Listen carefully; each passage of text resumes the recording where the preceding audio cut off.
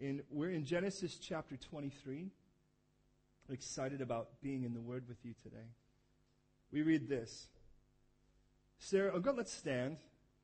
There's all kinds of reasons to do that, but more than anything, you're going to be sitting listening to me talk for a while anyway, so we might as well stand for the moment. It says in chapter 23, verse 1, Sarah lived 127 years. These were the days of the life of Sarah, and then Sarah died at Kiriath Arba, which is Hebron, in the land of Canaan. And Abraham came to mourn for Sarah and to weep for her. Then Abraham stood up from before his dead and spoke to the sons of Heth, saying, I'm a foreigner and a visitor among you. Give me property for a burial place among you, that I may bury my dead out of my sight. Now the sons of Heth answered Abraham and saying to him, Hear us, my lord, you are a mighty prince among us. Bury your dead in the choicest of our burial places. None of us will withhold from you his burial place, that you may bury your dead. Then Abraham stood up and bowed himself to the people of the land of the sons of Heth.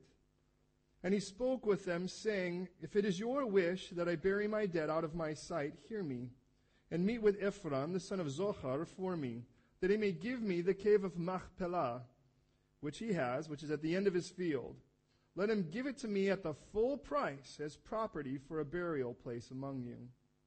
Now Ephron dwelt among the sons of Heth, and Ephron the Hittite answered Abraham in the presence of the sons of Heth, who answered at the gate of the city. That's, by the way, where all the business deals go down. Saying, No, my lord, hear me. I give you the field and the cave that is in it. I give it to you in the presence of the sons of my people. I give it to you. Go bury your dead. But Abraham bowed himself before the people of the land, and he spoke to Ephron in the hearing of the people of the land, saying, If you'll give it, please hear me. I will give you money for the field. Take it from me that I may bury my dead there. And Ephron answered Abraham, and he said, Oh, my lord, listen to me. The land's worth 400 shekels of silver. What is that between you and me? Bury your dead. Abraham listened to Ephron, and Abraham weighed out the silver for Ephron, which he had named in the hearing of the sons of Heth, 400 shekels of silver, which today could be somewhere about 500 pounds, give you an idea. The currency of the merchants. So the field of Ephron, which was in Machpelah, which was before Mamre, the field and the cave that was in it, and the trees, all the trees that were in the field that were in it, within the surrounding borders were deeded. They were deeded to Abraham as a possession in his presence, in the presence of the sons of Heth, for all who went in the gates of his city. And after this, Abraham buried Sarah his wife in the cave of the field of Machpelah, before Mamre, which is Hebron, in the land of Canaan. So the field and the cave that were in it were deeded to Abraham by the sons of Heth as a property for a burial place. Now, before we jump into prayer, I want you to flip to the right to the book of Hebrews. And we're going to take a look at a few verses in the book of Hebrews as we sort of kind of go through this beautiful text here. So if you can, go to the right. You get to the book of Revelation. Clearly, you've gone too far, but I want you to go to the book of Hebrews, chapter 11, verse 8.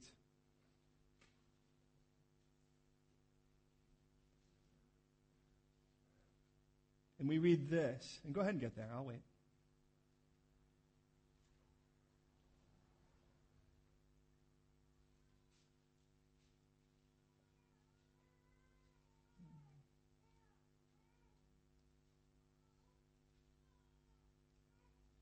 Hebrews chapter 11. That's all right. That's awesome. Go ahead and take your time and get there.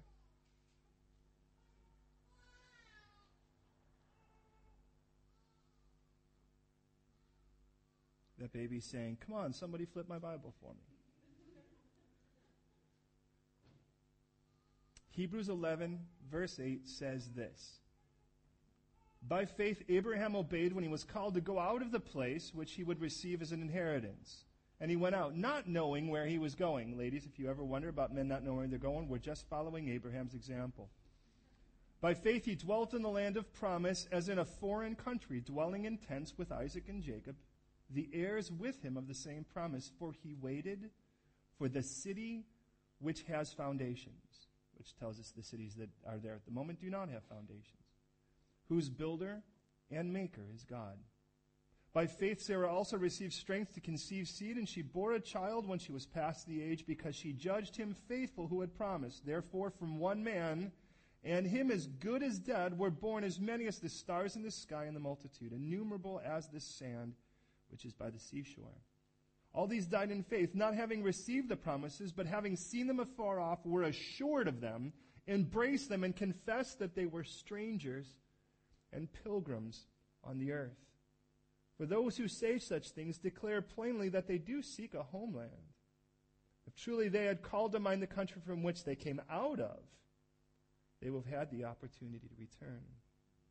But now they desire a better one, that is a heavenly country. Therefore God is not ashamed to be called their God, for he has prepared a city for them. Now let's pray. Lord, I just pray that your word would burst open and come alive. Whether we feel like we know this text implicitly or whether we feel like we're absolute foreigners and strangers to it. I pray today we would all walk out of here lit up on you, excited about you and your spirit and what you have planned for each of us in this time. God, you know where we're at, and you know how to profoundly, powerfully, and personally speak to each one of us right where we need to hear, where we crave to hear you speak. So do so today, individually, that we would truly say, I encountered God and he met me where I am at. And in that, God, I know you love us enough to meet us right where we're at, but you love us too much to leave us there. So move us, compel us.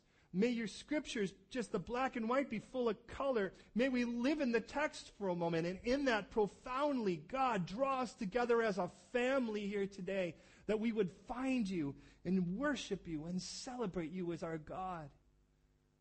And that, Lord, if there be any who have yet to know you personally, make the most simple and the most important information be the most clear. The truth that you love them so much that you would pay for their guilt on the cross of your Son, Jesus the Christ. God, now I just pray that you would take this time and work in it, I pray. Fill me to overflowing with your Holy Spirit. Immerse me that I would disappear, and as you imbue me now, endue me now, Lord, with your Spirit, flood, deluge this fellowship with your presence and with the joy that comes from it, abounding and overwhelming. And I pray now that only you would speak. Take my lips and attach them to your heart. Keep me clear and concise.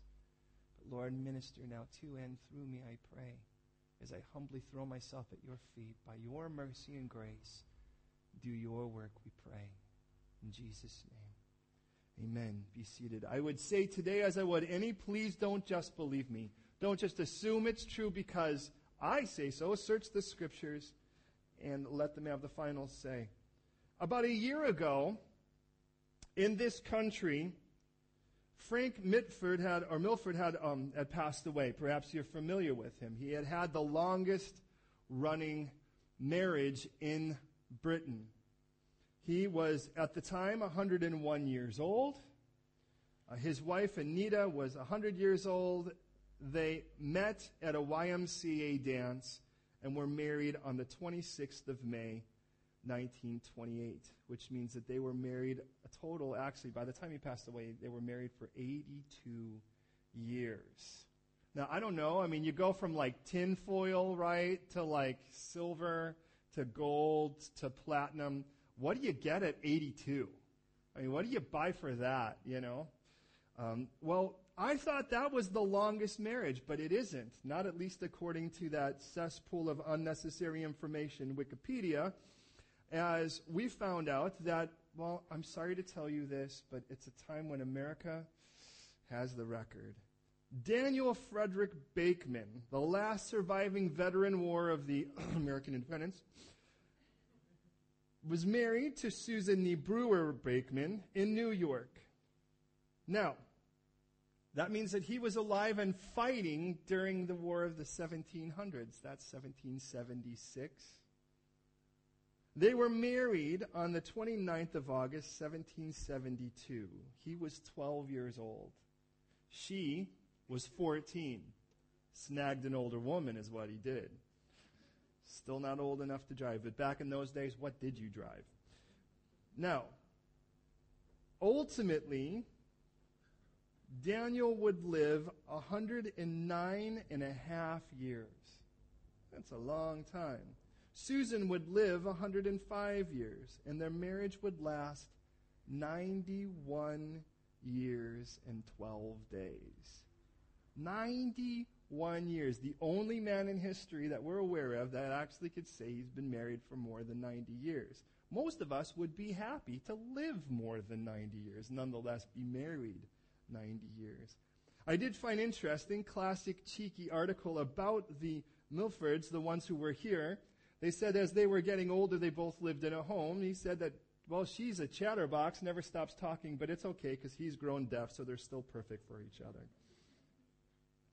Now, the reason I bring this up is there's a couple things, ladies, I specifically want to point out as we jump into this text. In chapter 23, verse 1 is the only time in the entire Bible where a woman's age is listed at her death.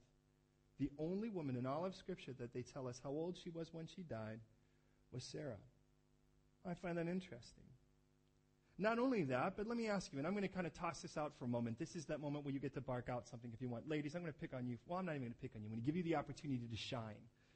Think about heroes in Scripture for a moment. As far as heroes in Scripture, go ahead and throw out a name. What names come to mind for those of you who are familiar with the Bible?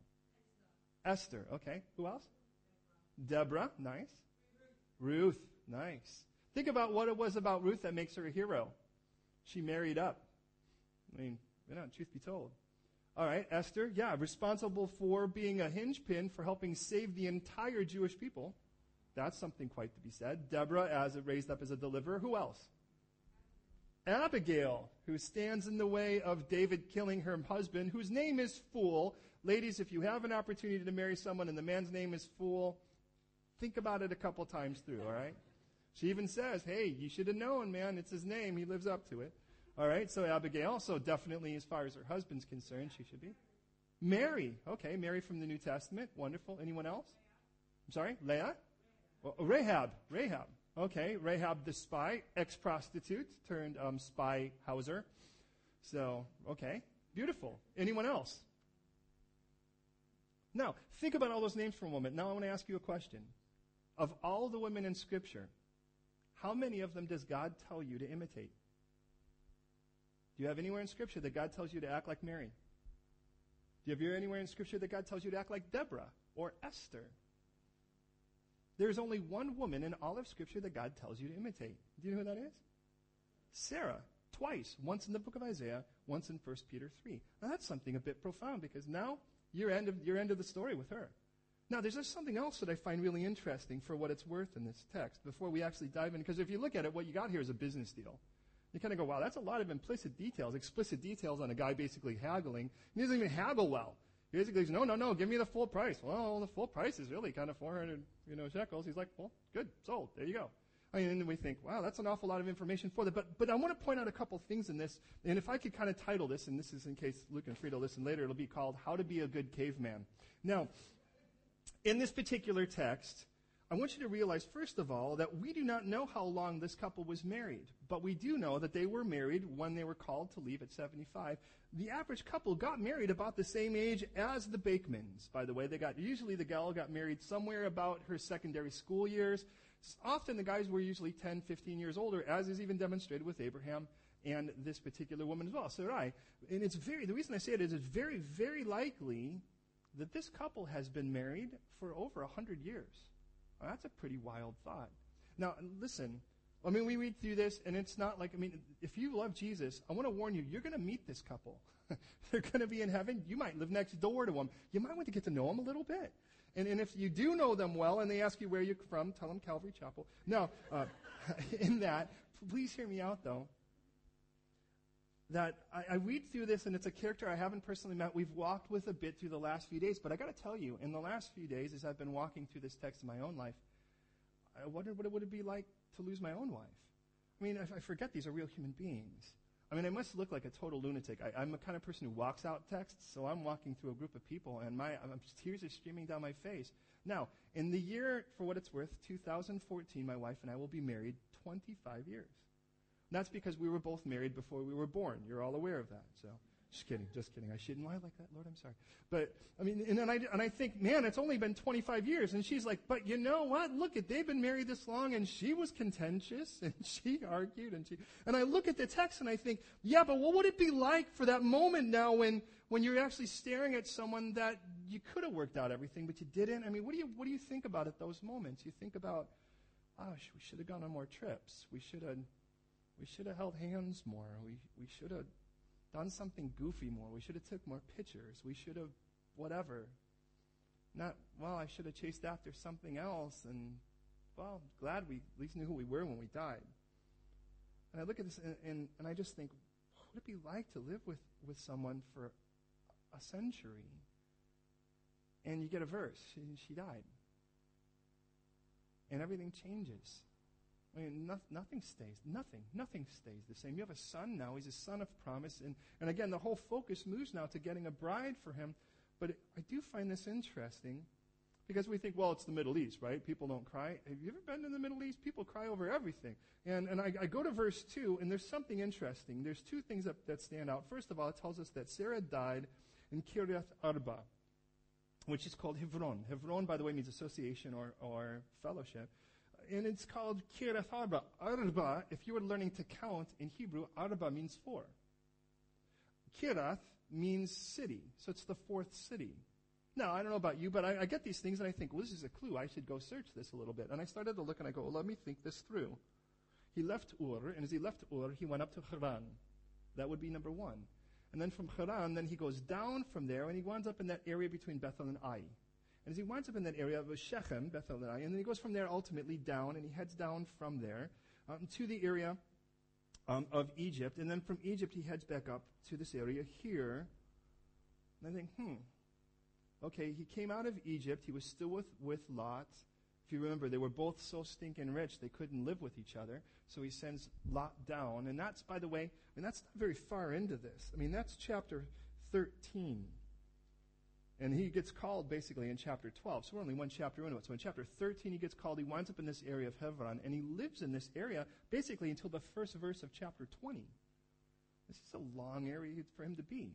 This was the area this was the place where he says goodbye to his nephew. This is the place where God says, no matter wherever you're going to walk, I'm going to give to you. I'm going to give to you. You just walk it out. I think, wow, okay, you're requiring me to walk. Your job is to give. I like this relationship. But this is the area that's chock full of the history of every compromise they've tried to give to God. Hey, you should be my oldest servant. Come on. We're getting a little older now. It was crazy before. Now it's more than that. It's absurd. You should take our oldest servant, Eleazar, from Damascus, the Syrian. And God says, no, it's going to come from your loins. Abraham is like, oh. And then his wife goes, well, he said your loins, not necessarily mine. Why don't you take our Egyptian maidservant? And then a child is born. And all that happens in those chapters. All of that happens in that area of Hebron, in that area here, the area by Mamre. And I think what's interesting is it says that this place that they bury is opposite of this place, which means that's something he could have seen. So here he is living at this place, and there's this cave he sees this whole time. And then this was the place where he has to go and rescue Lot, if you remember, because he was taken captive with the other guys there in the valley. And that's the last time he ever sees him. And then God talking about how he's going to take down the entire valley because of its wickedness. And then he sees the smoke rise from that and think, well, that's the end of that. And that was when he leaves, chapter 20, verse 1. So this area here was an area where he finally parted from Lot, tried to compromise with God, had to finally trust that God is the God of the absurd and impossible. And then from that, ultimately, he's also the God that doesn't put up with it forever. And then he leaves. And I think, well, he leaves, but when he leaves and he ultimately heads over to the Philistine territory where he lies a second time playing that deception game about she's my sister. And what's interesting is after that, he's going to live in the land of Beersheba, which, by the way, for here is about 48 kilometers from this place. And I read this, and I think, well, he went to mourn. Like, were they separated in some way from this, or was it just he left his tent to go to hers? And that's even strange. You'd think they'd still have tents together, and I wonder what went on here in all of this. And if that were the case, man, that would be such a horrible time to lose the one you love. At a time when you've been that weak. Regardless of the case, this is profound for me. In verse 2, I have two words here. Would you say these words with me? The first word is kafad. Would you say kafad? Okay, no, come on, this is Hebrew. You can't go kafad. Kafad. The second word is baka. Now, kafad means to tear your hair. Baka means to beat your breast. These are the terms that we read here when Abraham came to mourn for Sarah. Now, let me ask you something, Bible students. Can you think of anyone else in Scripture where a man cries like this over his wife?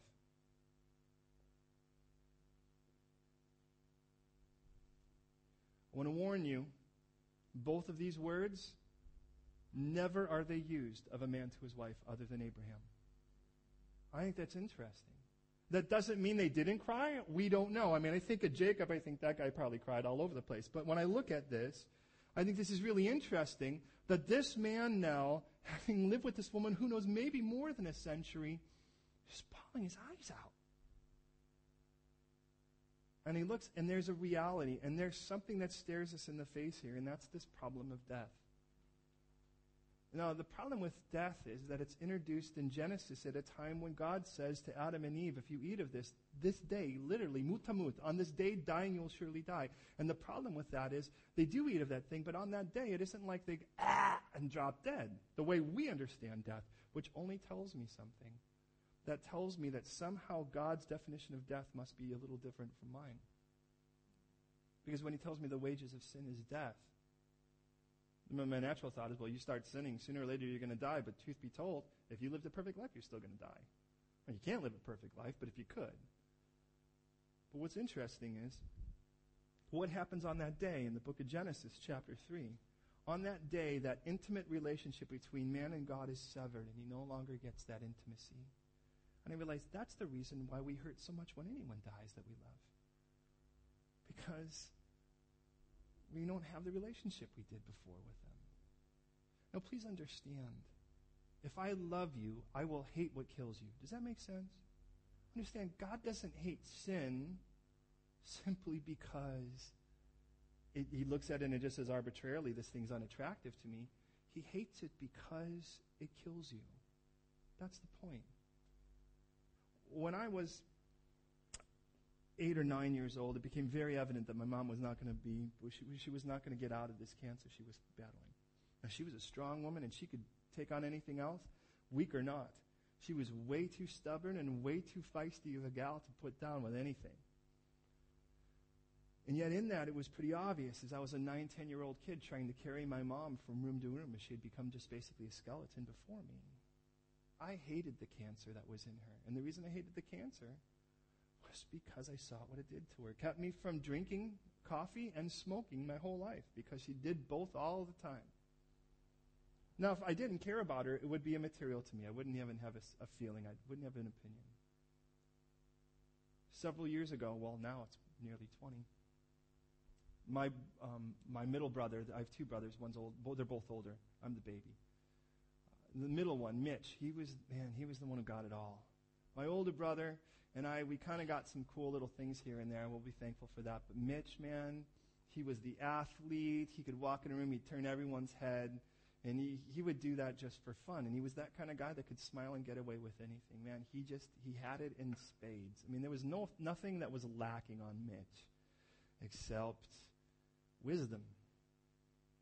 And Mitch had a problem with a lot of drugs, and he wound up in Sacramento area at a drug rehabilitation center. He was there because he wanted to get clean, or so we thought. And so while he was there, it was shortly thereafter, he wound up heading up. He was the leader of this group, and he still was in the program, and that's just classic Mitch. And shortly thereafter, we'd roll him over, and there he would be in a pool of his own blood, overdosed. Now, because you love a guy like that, you hate drugs because you hate what it does to you. Now, that's pretty obvious for us. And I bet there's probably people you love right now that you hate what's killing them. And you hate more than just what's eroding them physically. You hate what gets in between you and them with it. And there are some times where you look, and it's not even something that's physically eroding them, but to be honest, it's just something personally getting in between the two of you when you hate that thing because it's interfering. And the reason I say that is that then God is showing us a little bit about what he's experiencing every day with us. Because every time we choose us over him, there becomes something between us, and you recognize that sin needs to be paid for. And we have a right to go to hell because we've earned it. But he didn't create hell for us. It's obvious in Matthew 25. When he separates the sheep from the goats, he tells those that are the sheep, go to the kingdom that was prepared for you before the foundation of this world. But when he speaks to those with a broken heart that have refused his gift of his son, Jesus the Christ, or Jesus speaking then, the one who has refused his gift, he says, go to the place prepared for the devil and his angels. God didn't build hell for you. He built it for Satan. And he doesn't want you there. This is Jesus saying, you want to go to hell over my dead body, and I'll rise up while you're trying to step over it. And the whole point of it is that God so loves you, not so tolerates you, not so puts up with you, but so loves you, he's willing to do everything except usurp your choice to do it. So when they say, how could a loving God send anyone to hell? I'd say a loving God doesn't send anyone to hell. You send yourself. He did what was necessary to get you out. How can an intelligent human being say no to that? In our text, Abraham is staring in the face of that consequence as he's looking now at somebody that he spent his last who knows how long arguing, bickering, learning how to adjust, having a baby with, staring in the face of the biggest miracle they had ever seen in their life, and going, wow, God meant it just the way he said it. That's a pretty crazy thing. And now he has to say goodbye. And as he looks, it's interesting. She dies in the place where he had to deal with the loss of Lot, if you remember. And he looks at that and he thinks, and this place is like, look, I need a place.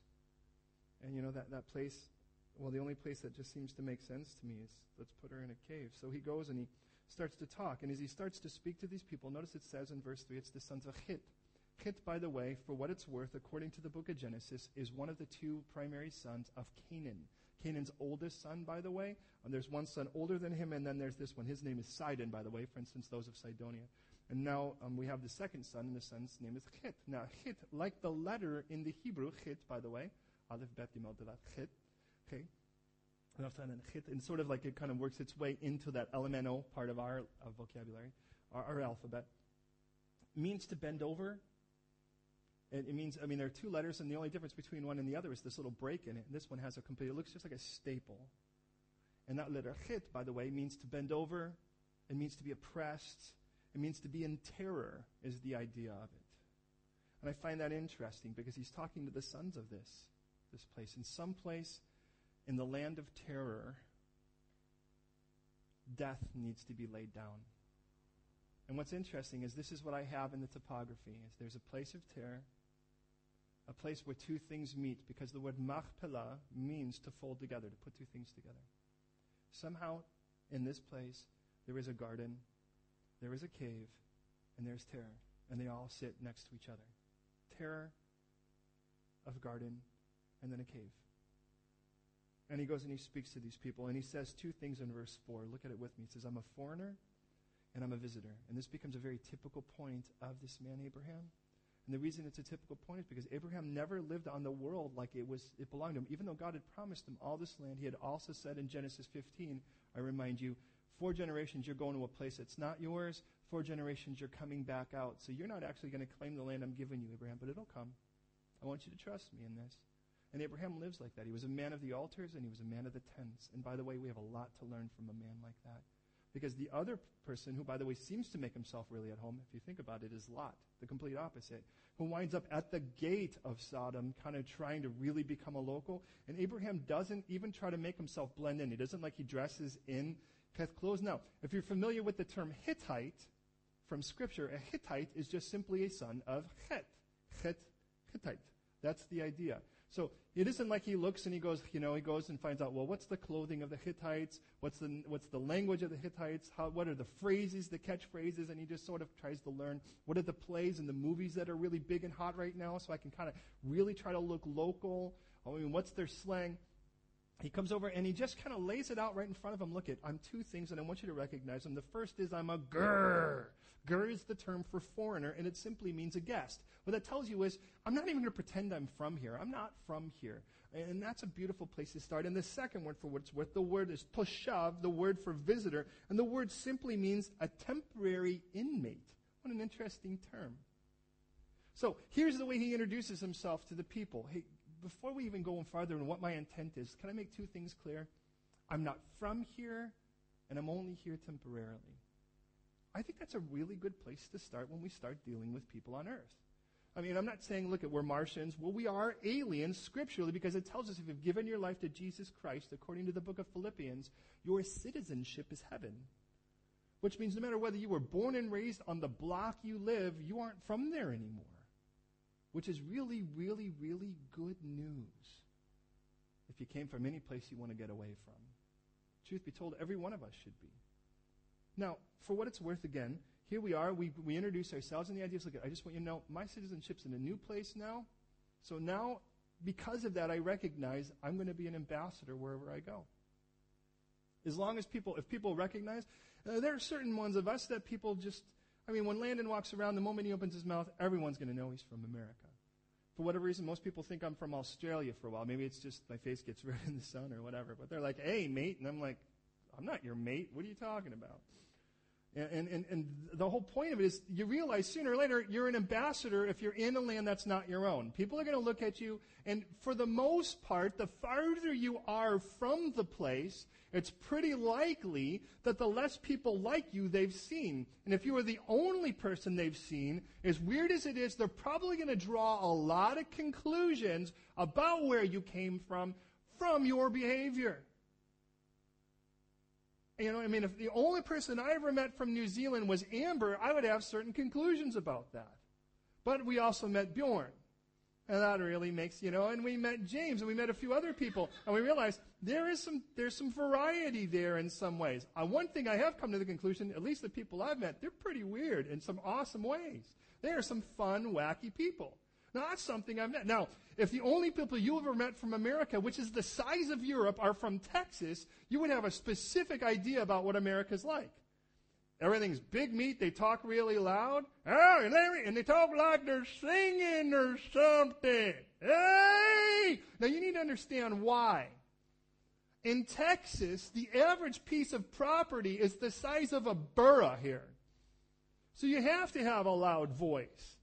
You're looking at a piece of property and you're going to you can't talk to your neighbor without calling long distance. So you're like, hey, over there! And you have to talk over a tractor and a combine. So now you can do, and then you come to a place, and you can usually tell whether somebody's from a place where people are really condensed or a place where they're not by the way they talk. Because the bottom line is that if in a place where everyone's crammed together, your outside voice is pretty much your indoor voice. Unless you're wasted here. In that case, probably you're going to be talking loud, and it's a pretty good possibility you'll be talking down our street in the middle of the night. But for the average person around here, it's the same thing in Tokyo if you've been there, because if people are so crammed together, you can't talk loud because you're going to interfere with 60 other conversations, and that's just within your arm's reach. We've told that there are places where they have T-bars where they shove you into the subways just because there's so many people, and I think, praise God, I'm a head taller. So God be with you, Amber, when you're there. Get yourself some platform shoes so you can kind of look over them. But, there's kind of like this, and konnichiwa. When you're, there's nothing you can do. But then you go to a place where everyone's sort of broad and wide open, and everyone's going to be like, what's that? And you're like, well, that person's certainly rude. Well, if you were like, hi, how are you doing? They're going to be like, what's that person doing over there in the distance? Because you can't hear that.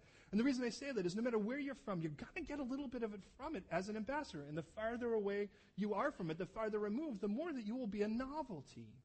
Now here, granted, we're a little bit of a novelty as Americans, but people already made up their mind about it from people who have come before us.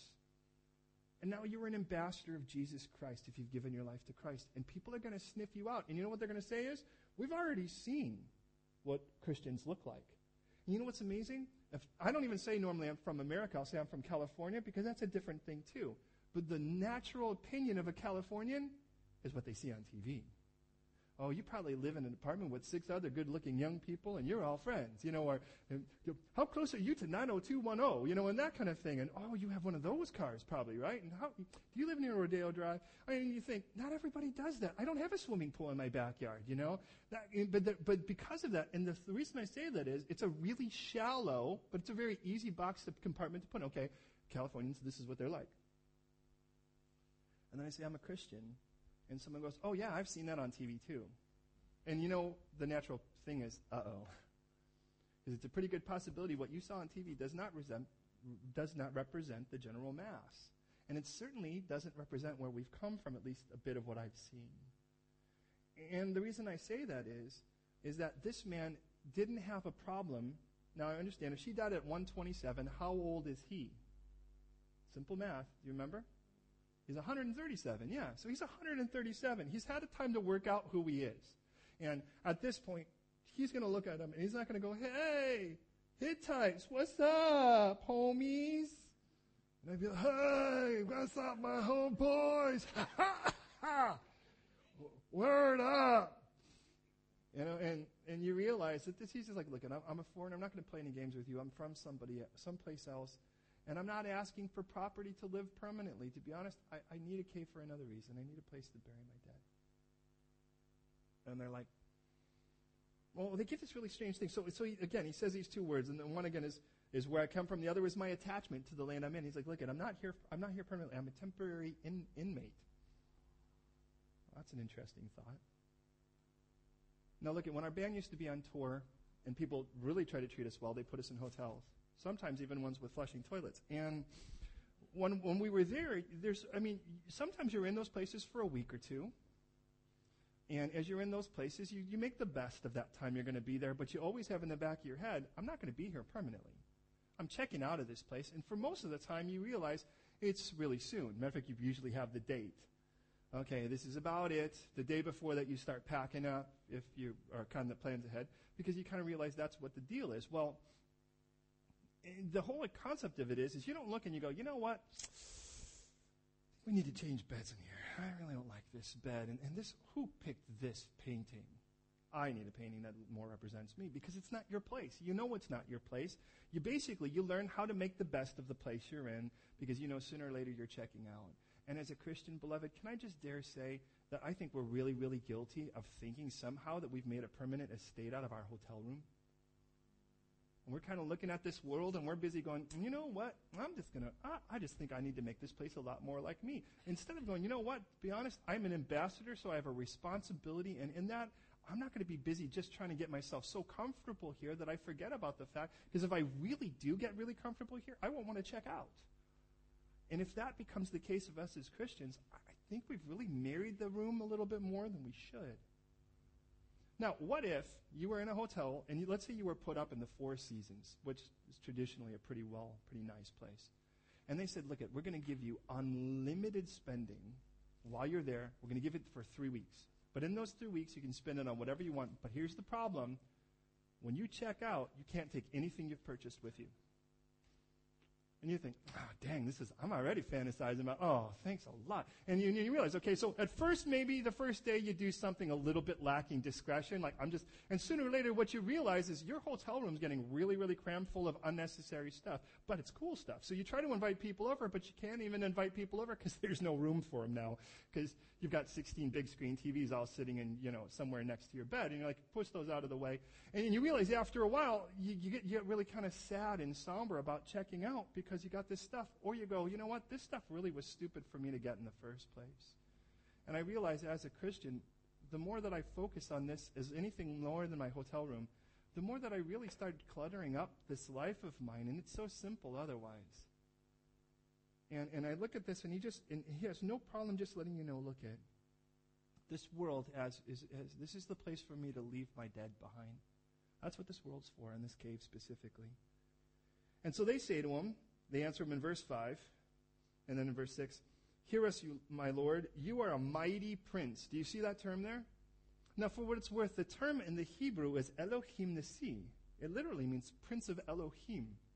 I think that's an interesting thing. And they go, we recognize you are clearly a servant or a prince of this God of yours. You are a mighty man, so anything's yours. And now here becomes the dangerous thing. Is at this moment, if you forget that you can't take it once you check out, you might start really hunting down prime real estate. And that becomes the problem for a lot of us. Now, I'm not telling you don't do something with this world. I'm telling you do everything with this world, but recognize what you're doing it for. You are an ambassador of eternity in a place that has no concept of it outside of you. And with that, here you are, you're going in this area, and they're going, you know what? You just pick it. Now, would you start thinking, what's the nicest real estate? And he goes, to be honest, there's this one cave I've been seeing from where I was before. Can I just have that?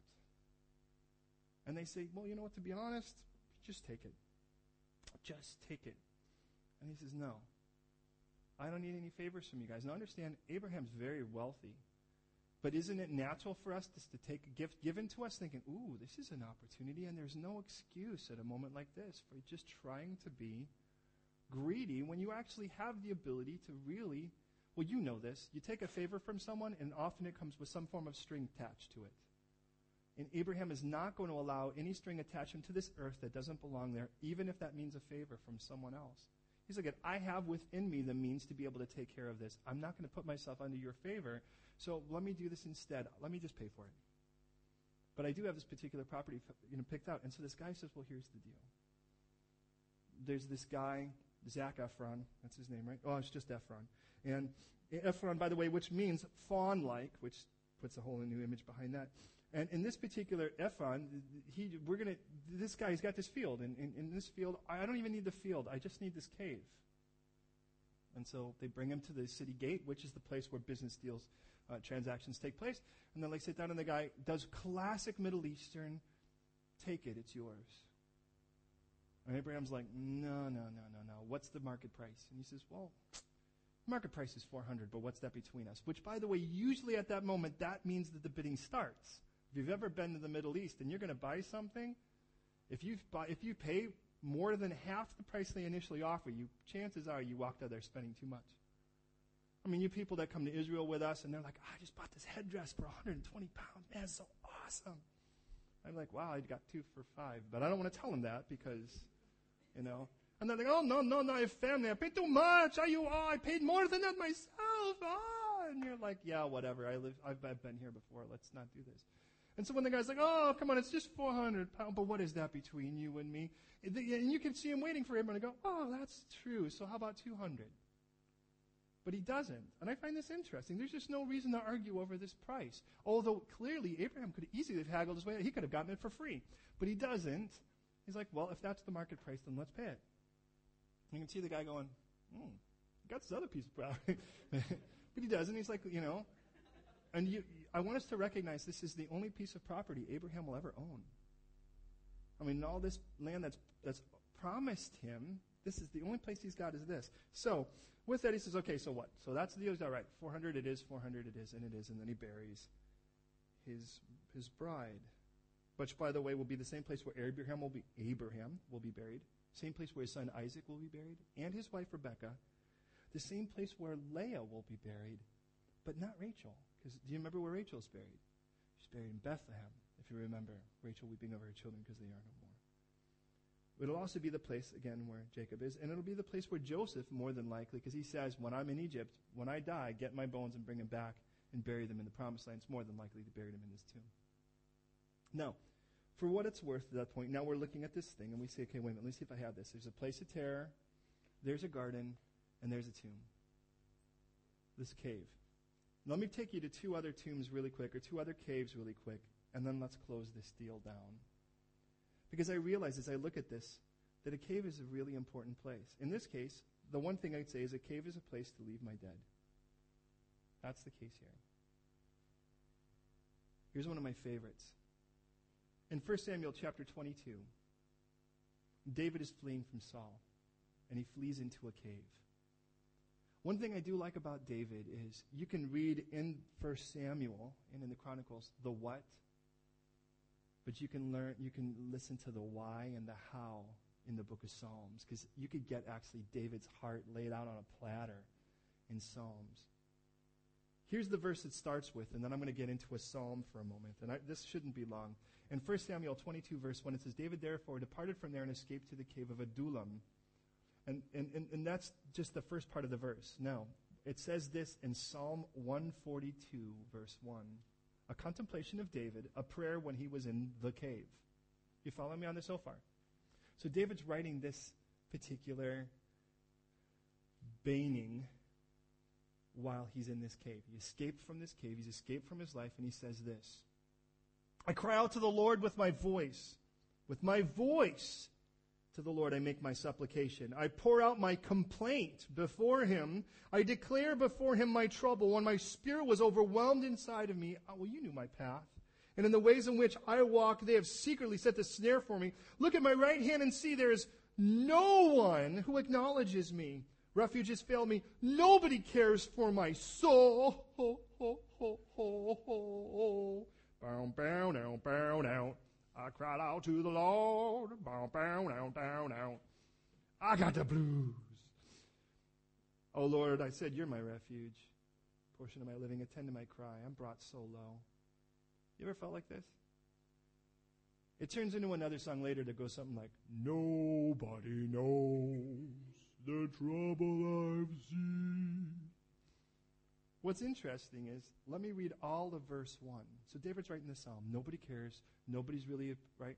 This is verse 1 of 1 Samuel 22, the rest of it. It starts with this again. David therefore departed from there and escaped from the cave of Adullam. When his mother and his brothers, his father's house, heard it. Well, it says actually when his brothers and all of his father's house heard it, they went down to him. And everyone who was in distress, everyone who was in debt, everyone who was discontented gathered to him. And so he became captain over them. So get this, ready? Here's David, and he's in the cave. God! I'm so alone. Nobody cares for me at all. And he hears, honey, it's your mother. Find a little strange? To me, this just really gets me. Because here he is, he's going, man, nobody cares for me. And his whole family pops in. It's like, Mom, I made you some brownies, right? And it's the brothers, hey, knucklehead. Oh, man, you had to take them with you, did you? And he's like, oh, I still feel kind of alone. And then there's like 400, 600, 400 people that start showing up going, I hate that king too. Can I stay here with you?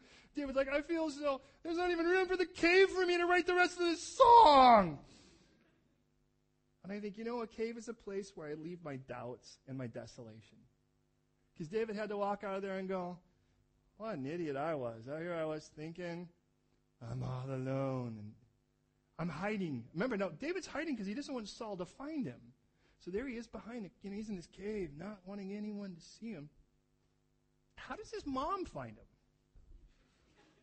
Either he's a terrible hider, or God's like, let's have some fun. Come on, this way. David's like, I'm so alone. Honey. I think that's just profound. And I think a cave is a place where I'm going to leave my doubt, and I'm going to leave my desolation. Here's the other one, Elijah. Perhaps you're familiar with the story in 1 Kings chapter 19.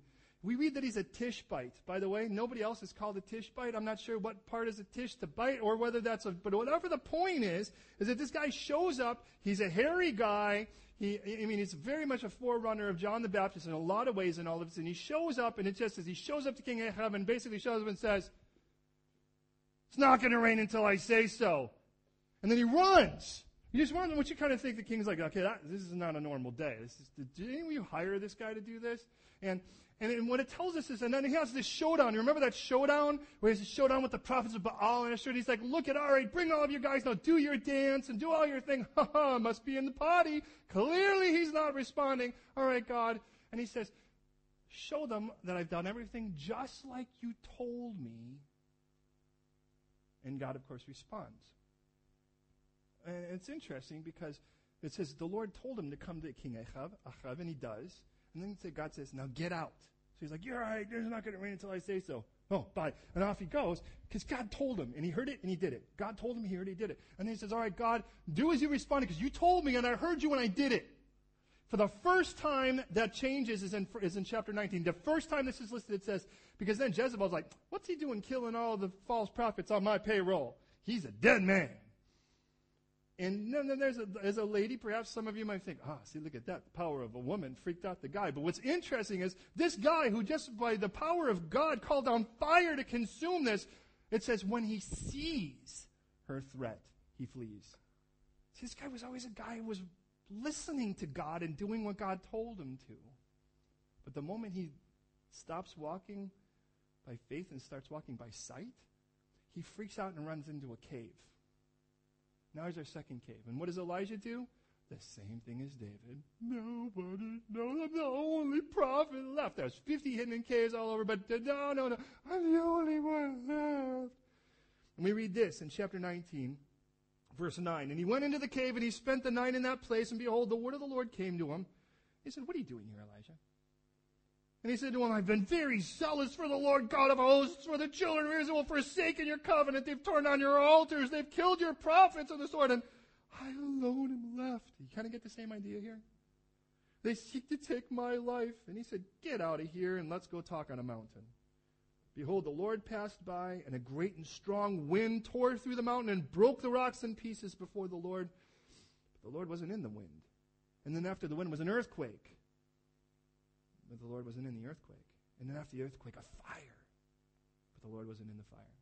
You got that, right? See, what's the deal? He's sitting there on this mountain. God's like, all right, come on, we need to work this out. He's like, all right. He's like, okay, wind. I can feel it.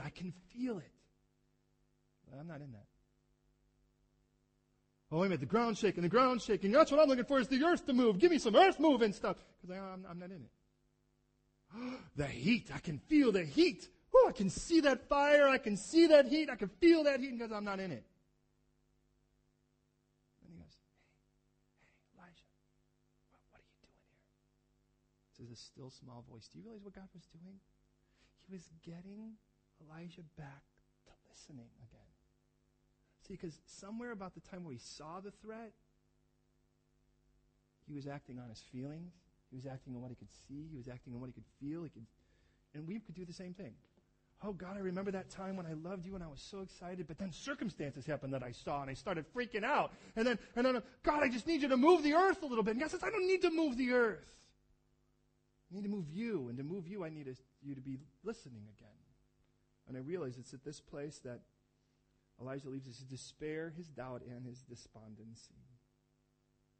And I think, okay, so wait a minute. So a cave is a place to leave my dead, my doubts, my desolation, my despair, and my despondency.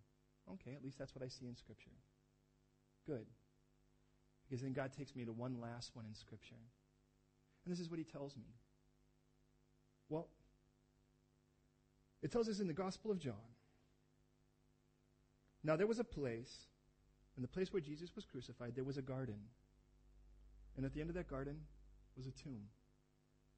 It was a place that had been carved out of a stone. It was a cave. So there was a garden. And on the end of that garden, on one side of that garden, was a place of terror, a hill of the skull called Calvary. So there was terror, and then there was a garden, a field, and then there was a tomb. And in that tomb, I left my despair. I left my desolation. I left all my doubt. I left my despondency. And I left my dead. See, because that was the place where God showed us that he really meant what he was talking about. At the cross, I left my guilt. I left my shame. At the cross, I left all my poor standing before God. All the things that got in between me and him that God equated with death. But see, at the tomb, God showed me that this was so much more than just not being who I was. It's about being someone new. And if I recognize that as a Christian, that I'm not just not the guy I was, but according to Scripture that I am a new creation, well then all of a sudden this cave thing makes a whole lot of sense to me. Abraham's like, look it, I'm not from here, and I'm not here to attach myself permanently to this place. I'm here for a period of time, and I want to make a difference so that when I leave this place, there's a legacy. But I won't leave the legacy that you called me to, God, if I'm too busy trying to make this hotel room my home. But I want everyone in this hotel to hear about how wonderful you are. So God, please give me proper perspective on this. Because there was a place of terror. And that place of terror did have a garden. And at the end of that garden, there was a tomb. There was a cave. And in that cave, I left all of my despair. And I know I'll never be alone. If Jesus just died on a cross and didn't raise again, then I could say, well, cool, God's paid for my debt, but I could still feel alone. But if I recognize Jesus rose from the dead, then I have a risen, living Savior. How could I ever be alone if the reason that he rose was to be with me? I could never be alone anymore. And I think all of my despair, all of my doubt, all of my emptiness is over the moment I peeked in that tomb and said, yo, you're not here. And Jesus says, yep, now let's walk together. Now let me ask you something. Where are you at today? Honestly. I mean, what would be let me ask you it this way. Because we have this story of Lot's wife. Do you remember that, where she looks back? And I start to wonder in my own life. There was a song I wrote a long time ago called Take Me Home. And in that particular song, the bridge just says, will I crawl unto you, removed and secure, that all I need is what I'll find?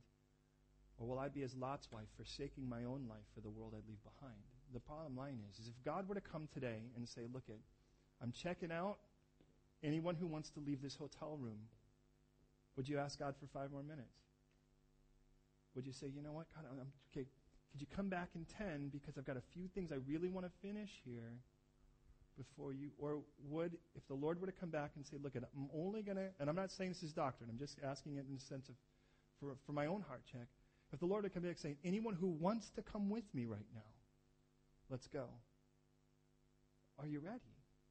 Now, I'm not telling you that means that you don't engage this world and that you don't seek to make a difference here. I tell you do that, but we do it as ambassadors, not as citizens. As that, when the Lord says it's time to go, I want to say, then let's go. Because, beloved, if we don't, how is anyone out there going to think, well, where we came from is any better than this? If we're busy trying to get everything from here. And so, beloved, I just want to say today, have you accepted this gift of Jesus that gave you life from the death that you had with God? And have you left your despair, your doubt? Have you left your desolation, your despondency? Are you still trying to work both fields? This is the place where we leave our death. And there's going to be a day when I'm going to stand before God and I'm not even going to remember what death was, because there will be no more of it before me. Are you ready for that? I want to be. You pray with me?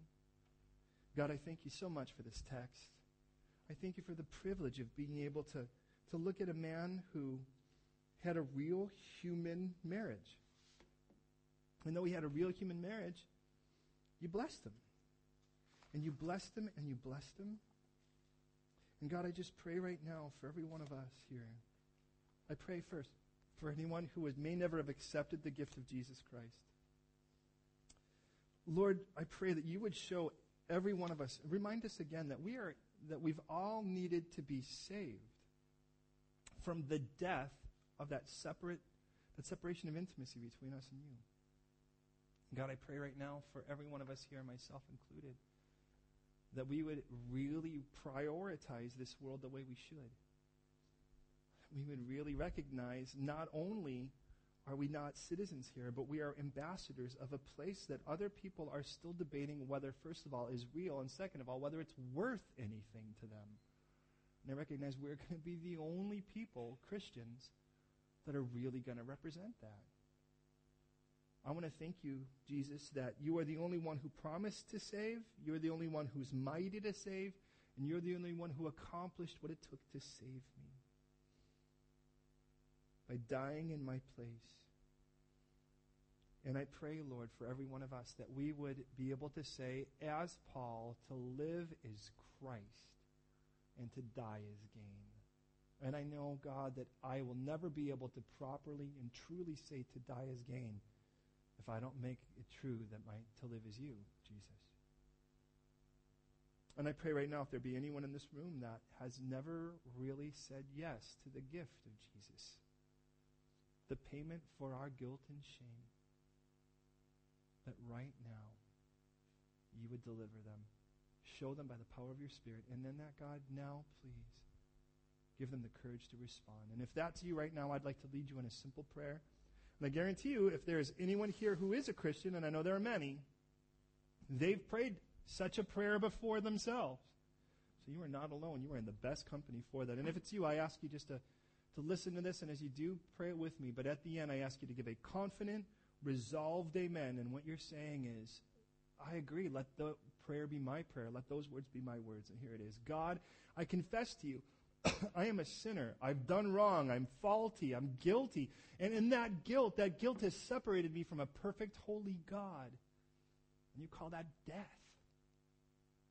But you so loved me, you sent your only begotten Son, Jesus the Christ, to die on the cross for me, so that I would not have to spend eternity separated from that intimacy. So instead, I gladly receive the gift of Jesus the Christ, your gift, payment for my guilt, that he died for me, that all of my guilt and shame could be left there at the cross, but that he rose again. And at that tomb, I can leave my despair, I could leave my doubt, I could leave my despondency, and I could say, Jesus, be not just the saving token of my life, be my Lord right now as I commit myself to you.